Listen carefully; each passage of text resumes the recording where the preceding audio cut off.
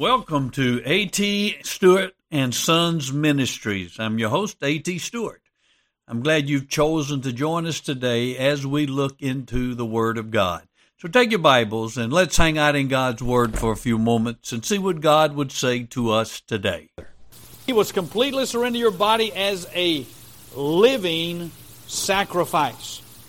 Completely surrendered as a living sacrifice unto God. Ephesians chapter 4. Let's read together.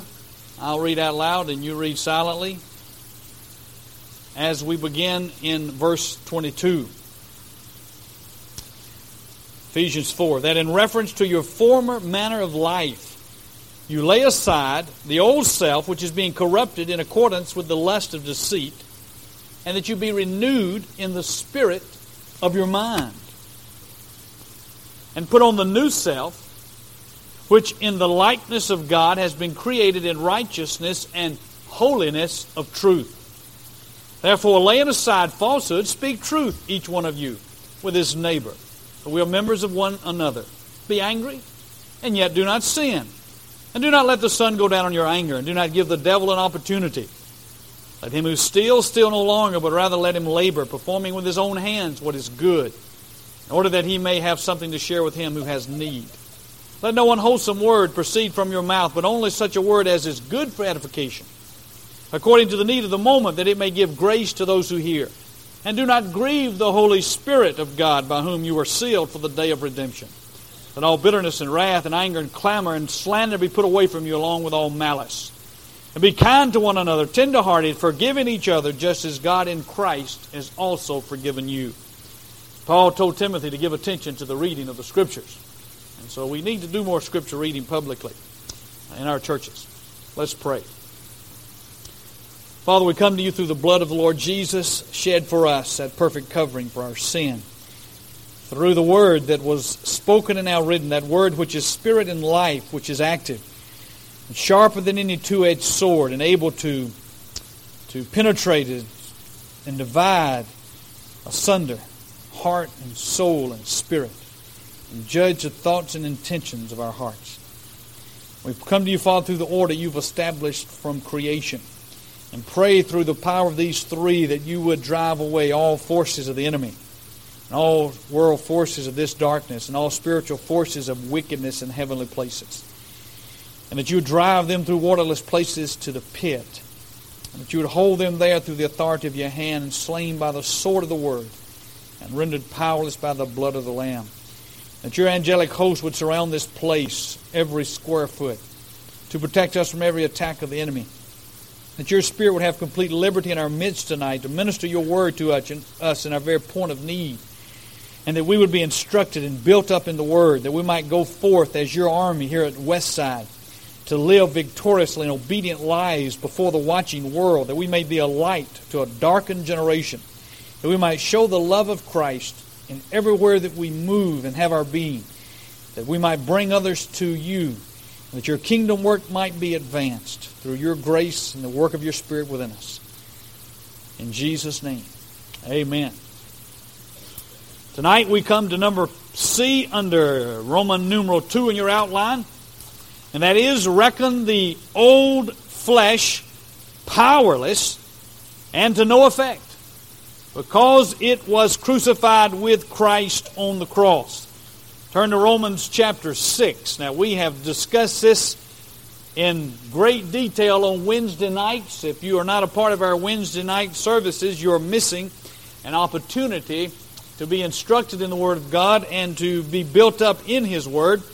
We spent a number of nights looking at this passage, but I wanted to not go through without touching on it, because it is a very important truth in rebuilding strongholds for God.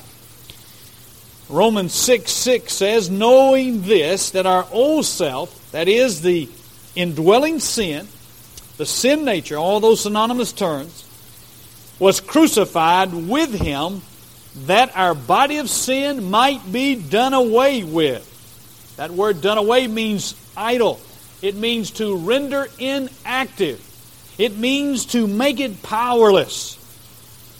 Why is it made powerless?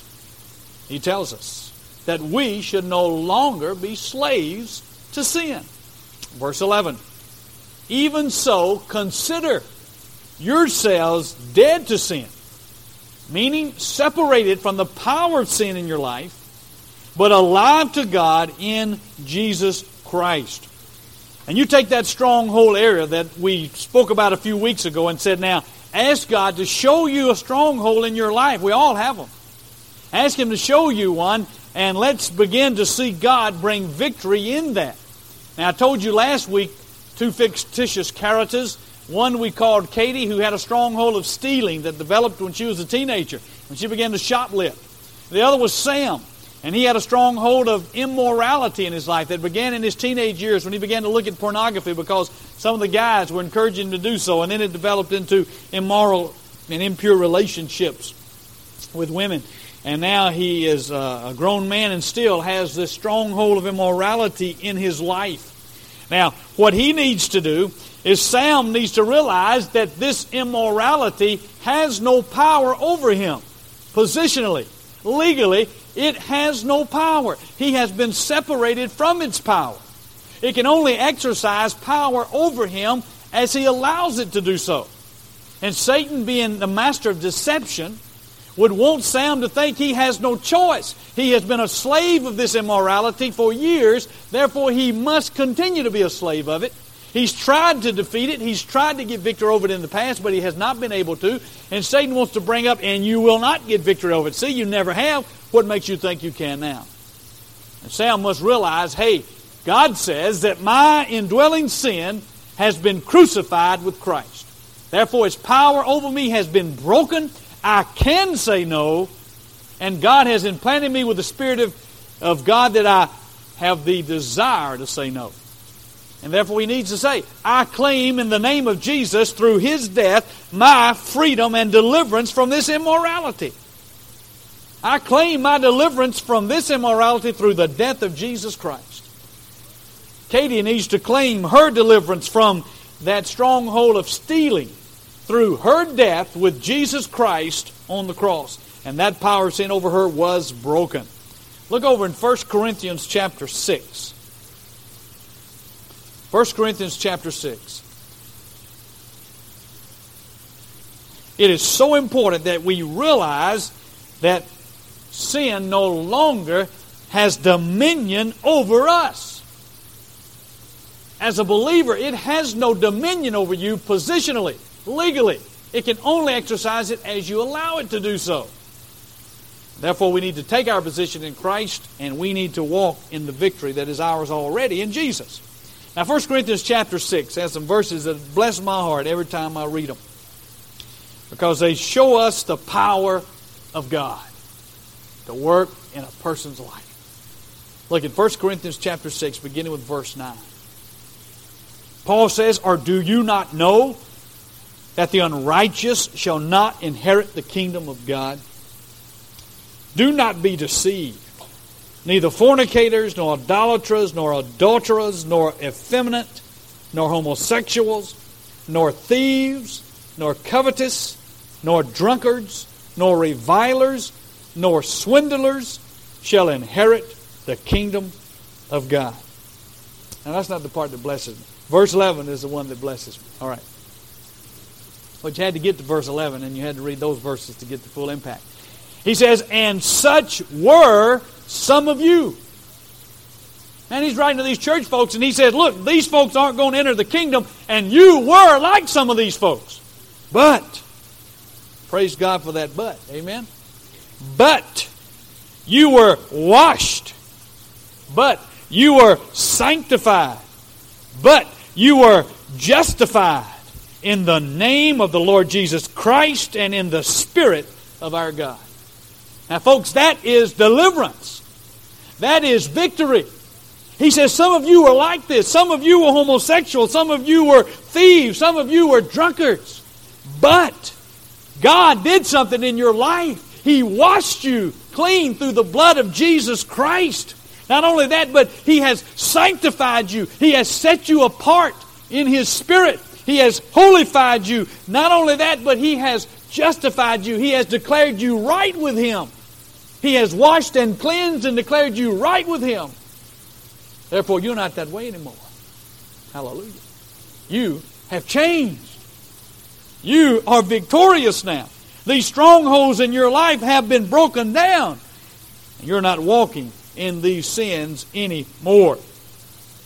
So praise God. We must understand that victory that is already ours in the Lord Jesus.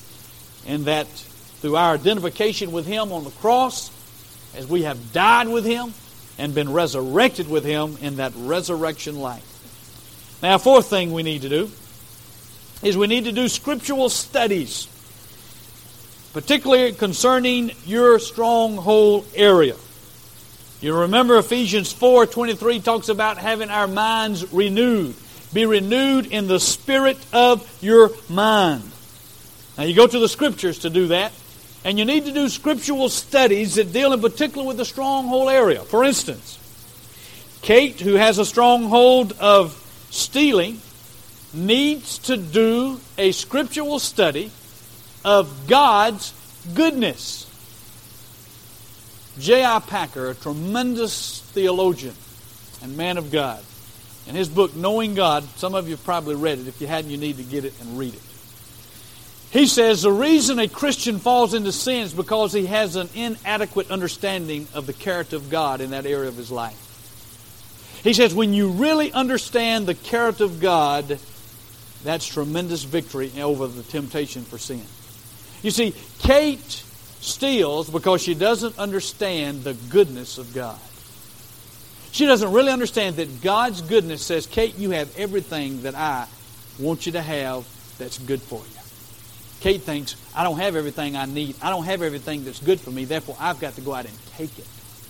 If she'll understand that God has promised He'll withhold no good thing from those who walk uprightly, and if she understands that God is good, and therefore if I don't have it, it's because it's not beneficial for me to have it, then she won't desire to steal because she'll know, hey, I don't need that thing. It's not even good for me to have it.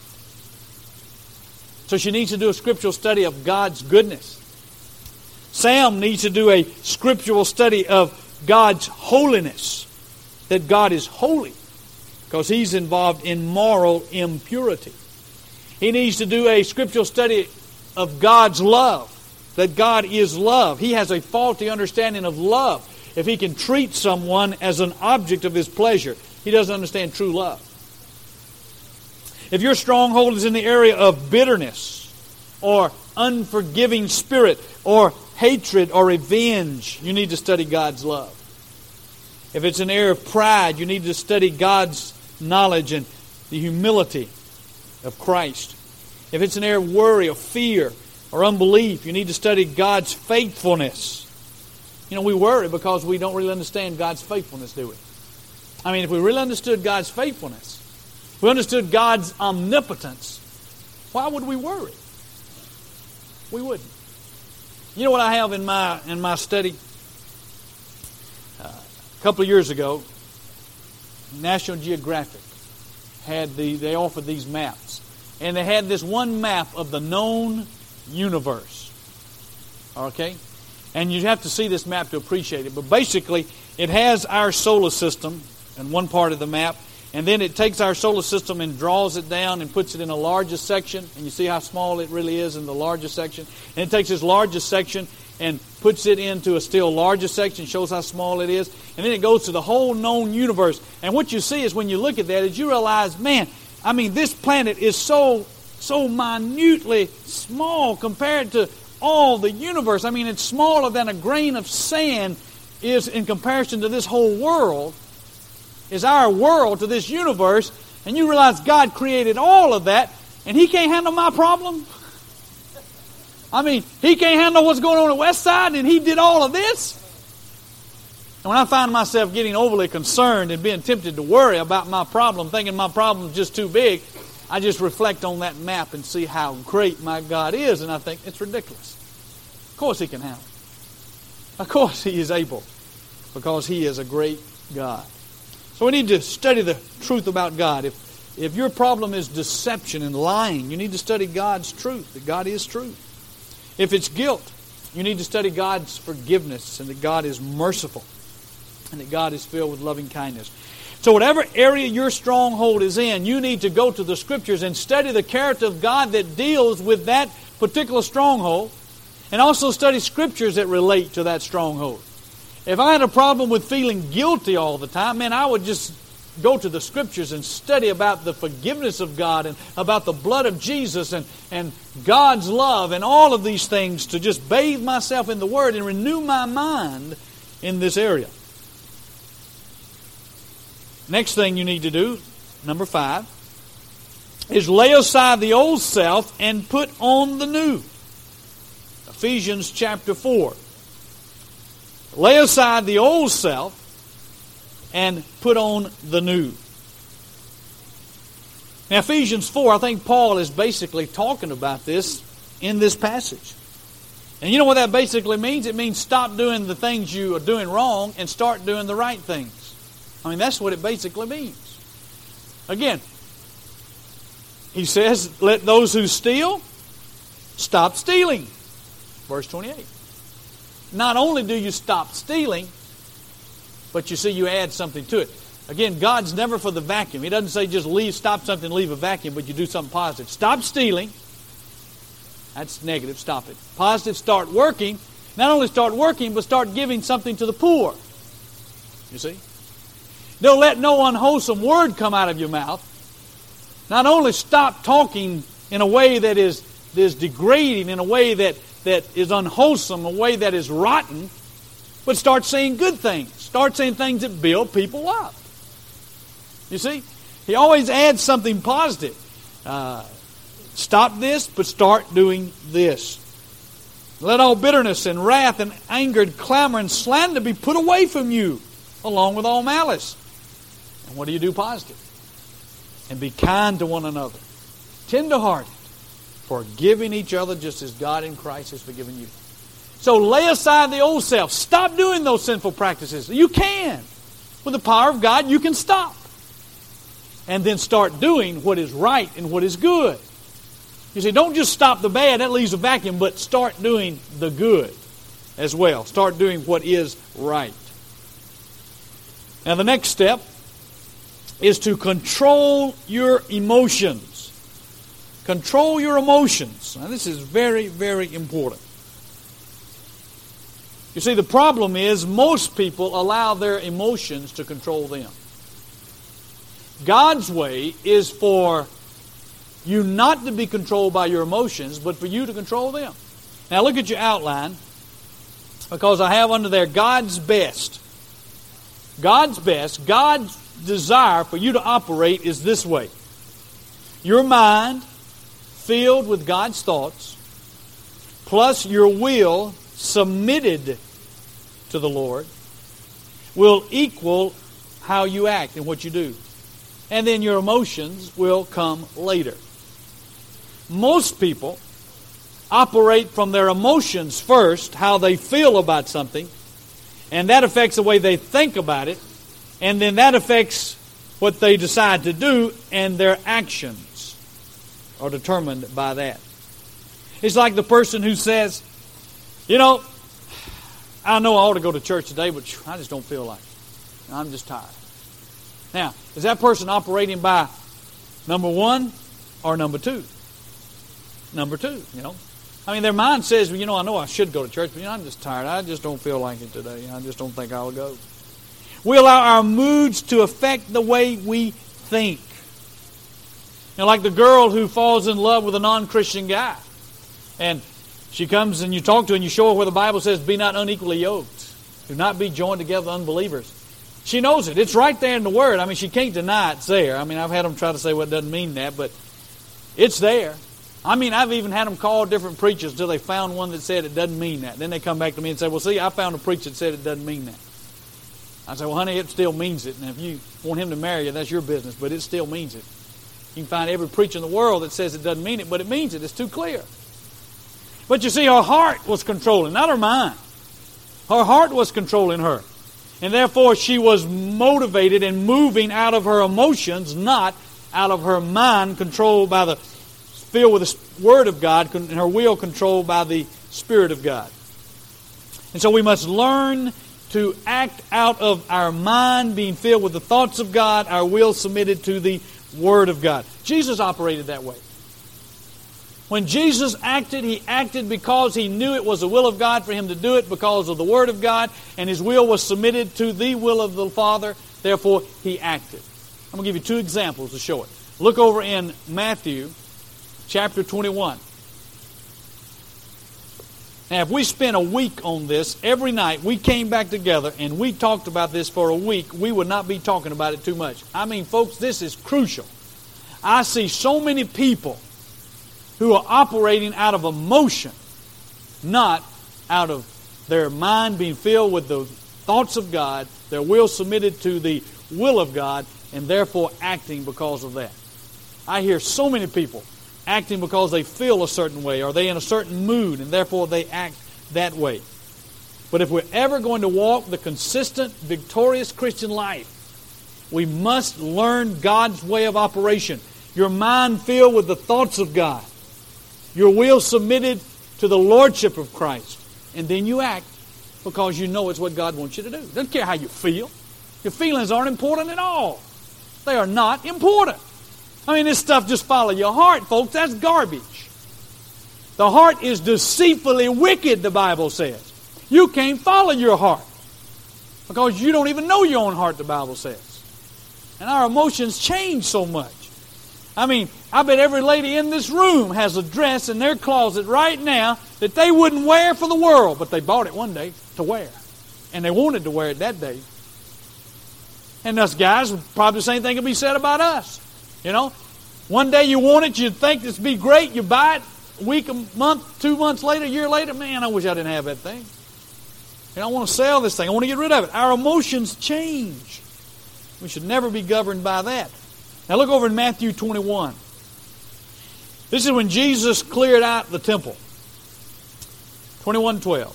And Jesus entered the temple and cast out all those who were buying and selling in the temple, and overturned the tables of the money changers and the seats of those who were selling doves. Now I've heard people say, man, Jesus lost it there. He lost his temper. He went in and he got mad and he tore the place up. See, Jesus lost his temper. It's okay to lose your temper. He didn't lose his temper. You know what he was doing? He was operating because his mind knew what the thoughts of God were about this situation. His will was submitted to the will of the Father. Therefore, he knew what to do. He was acting out of a mind controlled and filled with the thoughts of God. You know that because look what it says in verse 13. And he said to them, it is written, my house shall be called a house of prayer, but you are making it a robber's den. See? He said, the reason I've done this is because you are violating Scripture here. This is against the Word of God. So Jesus, knowing the mind of God, because he knew the Word of God, knew what he should do. Mind filled with the Word of God, plus a will submitted to the Lordship of God, you will act accordingly. Didn't say any of his emotions were involved in it at all. Now let me give you another example that may even amaze you more. Look over in John 19. Now if there's ever a time you think a person might be motivated or might be controlled by their emotions, would be in their dying moments, especially after they had been beaten and mocked and spit upon and hung on a cross. I mean, you'd think, well, hey, man, he deserves, let his emotions take over, right? And I've had a hard day. Don't give me a hard time. Man, it's been rough today. Therefore, I can act ugly if I want to, right? You know, I've had a rough day. I have a right to act ugly. I got a right to come in and be a grouch because I've had a rough day, right? That's what we think, isn't it? And that's operating by emotions, isn't it? All right, look at Jesus now. Hanging on a cross, folks.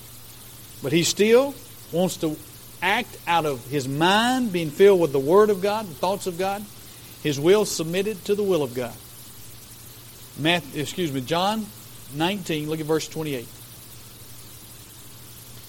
And after this, Jesus, knowing that all things had already been accomplished, in order that the Scripture might be fulfilled, said, I am thirsty. A jar of sour wine was standing there, so they put a sponge full of sour wine upon a branch of hyssop and brought it up to his mouth. There Jesus was, dying on a cross, bearing the weight of the guilt of the sins of His people. And He knows that everything has been accomplished except one thing. Psalm 69 says that they will give Him vinegar. And therefore, in order that the Word of God might be fulfilled, His mind filled with the thoughts of God, His will submitted to the will of the Father, He says, I am thirsty. So that the Word of God will be fulfilled. Now, that, my folks, is a man submitted to God. That is our pattern. To have our minds so filled with the Scriptures of God, our will so submitted to the Lordship of Christ, that when we see what the Scripture says, then we act. And we don't worry about emotions. That's why everything we do at home, everything we do at church, must be based on the Word of God. We must go and see, well, what does God say about it? I mean, if I want my mind to be filled with the thoughts of God, and I want my every action to be in agreement with God, then I've got to go say, what does God say? Let me find out what God says. Then I'll know what to do. Because if I have my will submitted to the Lordship of Jesus, then I want to do that. Once I determine what that is, I want to do it. And that's the way it ought to be in our families. That's the way it ought to be in our personal life. That's the way it must be in His church. What does the will of God, revealed in the Word of God, tell us? And then we have submitted ourselves already to Him. Therefore, we know what to do. And emotions come and go. Who cares? Don't get hung up on them. Don't get hung up. Let emotions come as God would give them. For instance, your mind says, I am to forgive. Therefore, I will act forgiving. And then you go out and you act forgiving toward this person that's offended you. And you don't worry about the emotions. You don't worry about if you feel forgiveness for that person or not. That's not the point. That's immaterial. Your heart will change slowly. But because you have submitted your mind to the authority of Scripture, and God says forgive, there's no question in your mind He says that. He never says hold a grudge. Never. He never says, well, you just hold back and you be mean toward them for a little while. Make them pay for it. You know, they deserve it. They did that to you and they need to suffer a little bit first. Never says that, does He? He says, when He says, I repent, forgive him. If he comes back 70 times 70, you forgive him. Well, you say, but I don't want to. That's not the point. The point is, He says it. You've submitted your will to Him.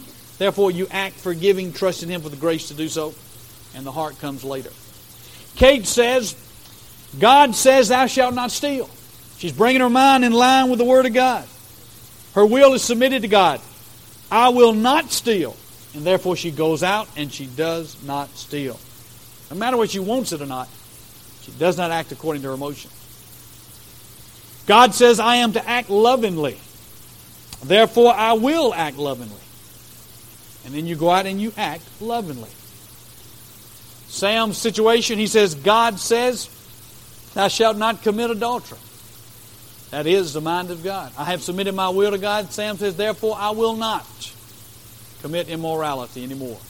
And he does not. He goes out and refrains and does not commit immorality. Not because he doesn't want to or isn't tempted to. That's not the point. He's being controlled by his mind, which is filled with the Word of God, his will submitted to the authority of Christ, and then he acts accordingly.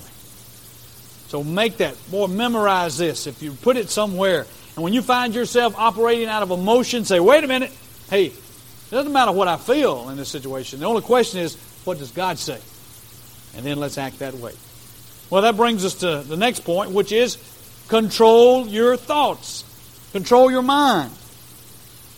Because you see, if you're going to operate out of your mind, not out of your emotions, you got to make sure your thoughts are right.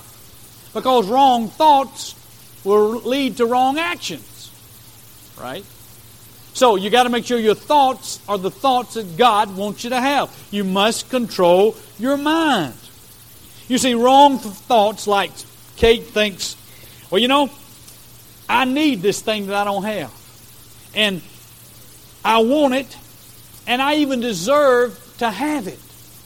You know, God just for some reason hadn't given it to me, but I deserve to have it. Therefore, I want it. Therefore, I will go out and get it. And then it leads to sinful action. Now, she started from the right place with her mind, but her mind didn't have the right thoughts. Sam says in his mind, well, I'm just a man, and God made me this way, and these are just natural biological urges that I have. Therefore, I'll just go ahead and God will forgive me anyway. But now he started out in his mind, but he had the wrong thoughts.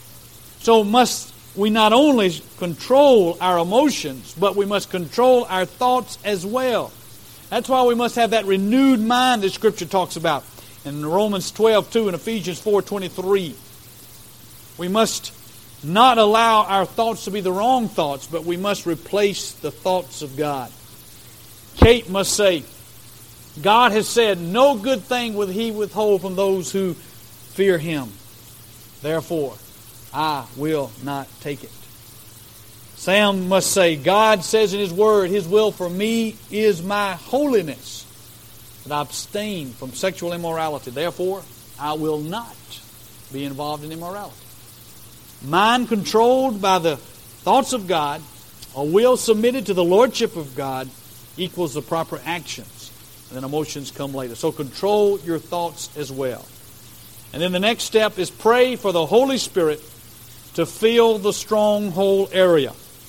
Pray for the Holy Spirit to fill it. You have seen it broken down through the power of God. Now say, Blessed Spirit of God, come and fill this area. I want you to have it totally, absolutely. I mean, this is your area. I don't want to vacuum there. I want you to be in control moment by moment in this area of my life as well as every area of my life. And in so doing, you are positioning Him in that area of your life, surrendering that area to Him and for His control. And therefore, the enemy has no rights to come into that area anymore. And then finally, keep your sins confessed up to date. Again, unconfessed sin is the first step in a stronghold being built up. And Satan is not going to give up easily. You have victory. You're rebuilding this stronghold for God, but Satan's not going to give up. He wants to harass you. He wants to keep your energies tied up in fighting against him and fighting against sin. He wants to make you miserable. And so as soon as, if you sin in this area, just as soon as you do, you need to bring it before God. You need to say, God, I've blown it. I have sinned in this, but I repent of it. I turn away from it. I confess it. I don't want it in my life. I claim your forgiveness over this sin in my life, and I claim the power of Christ in this area, afresh and anew. And then you go back and find out where you slipped. Maybe your mind, your thoughts were not right. Maybe you were not spending enough time in the Word. You go back and say, why did I fall here? Why did I trip? And you seek to reestablish that ground for God, taking these principles and making sure you apply them step by step. Now, if we will do this, again, we will see victory in our lives, consistent victory in our lives. But it doesn't come immediately usually. It's a gradual thing. We stop the sin immediately. But the breaking down of the stronghold and the rebuilding it for God may take months. Depends on how ingrained it is. But the victory is ours. It is ours. We don't have to go out and get the victory. We already have it. And we can be the obedient people of God. We'll take His truth and apply it in our lives. Now, Lord willing, next week we'll begin to look at some more of the strategies of Satan. Let's pray. Father, I do pray that we would, as your people, be a people that walk in agreement with your word. For you have said in your word, how can two walk together unless they agree? And how can we agree unless your word is our agreement?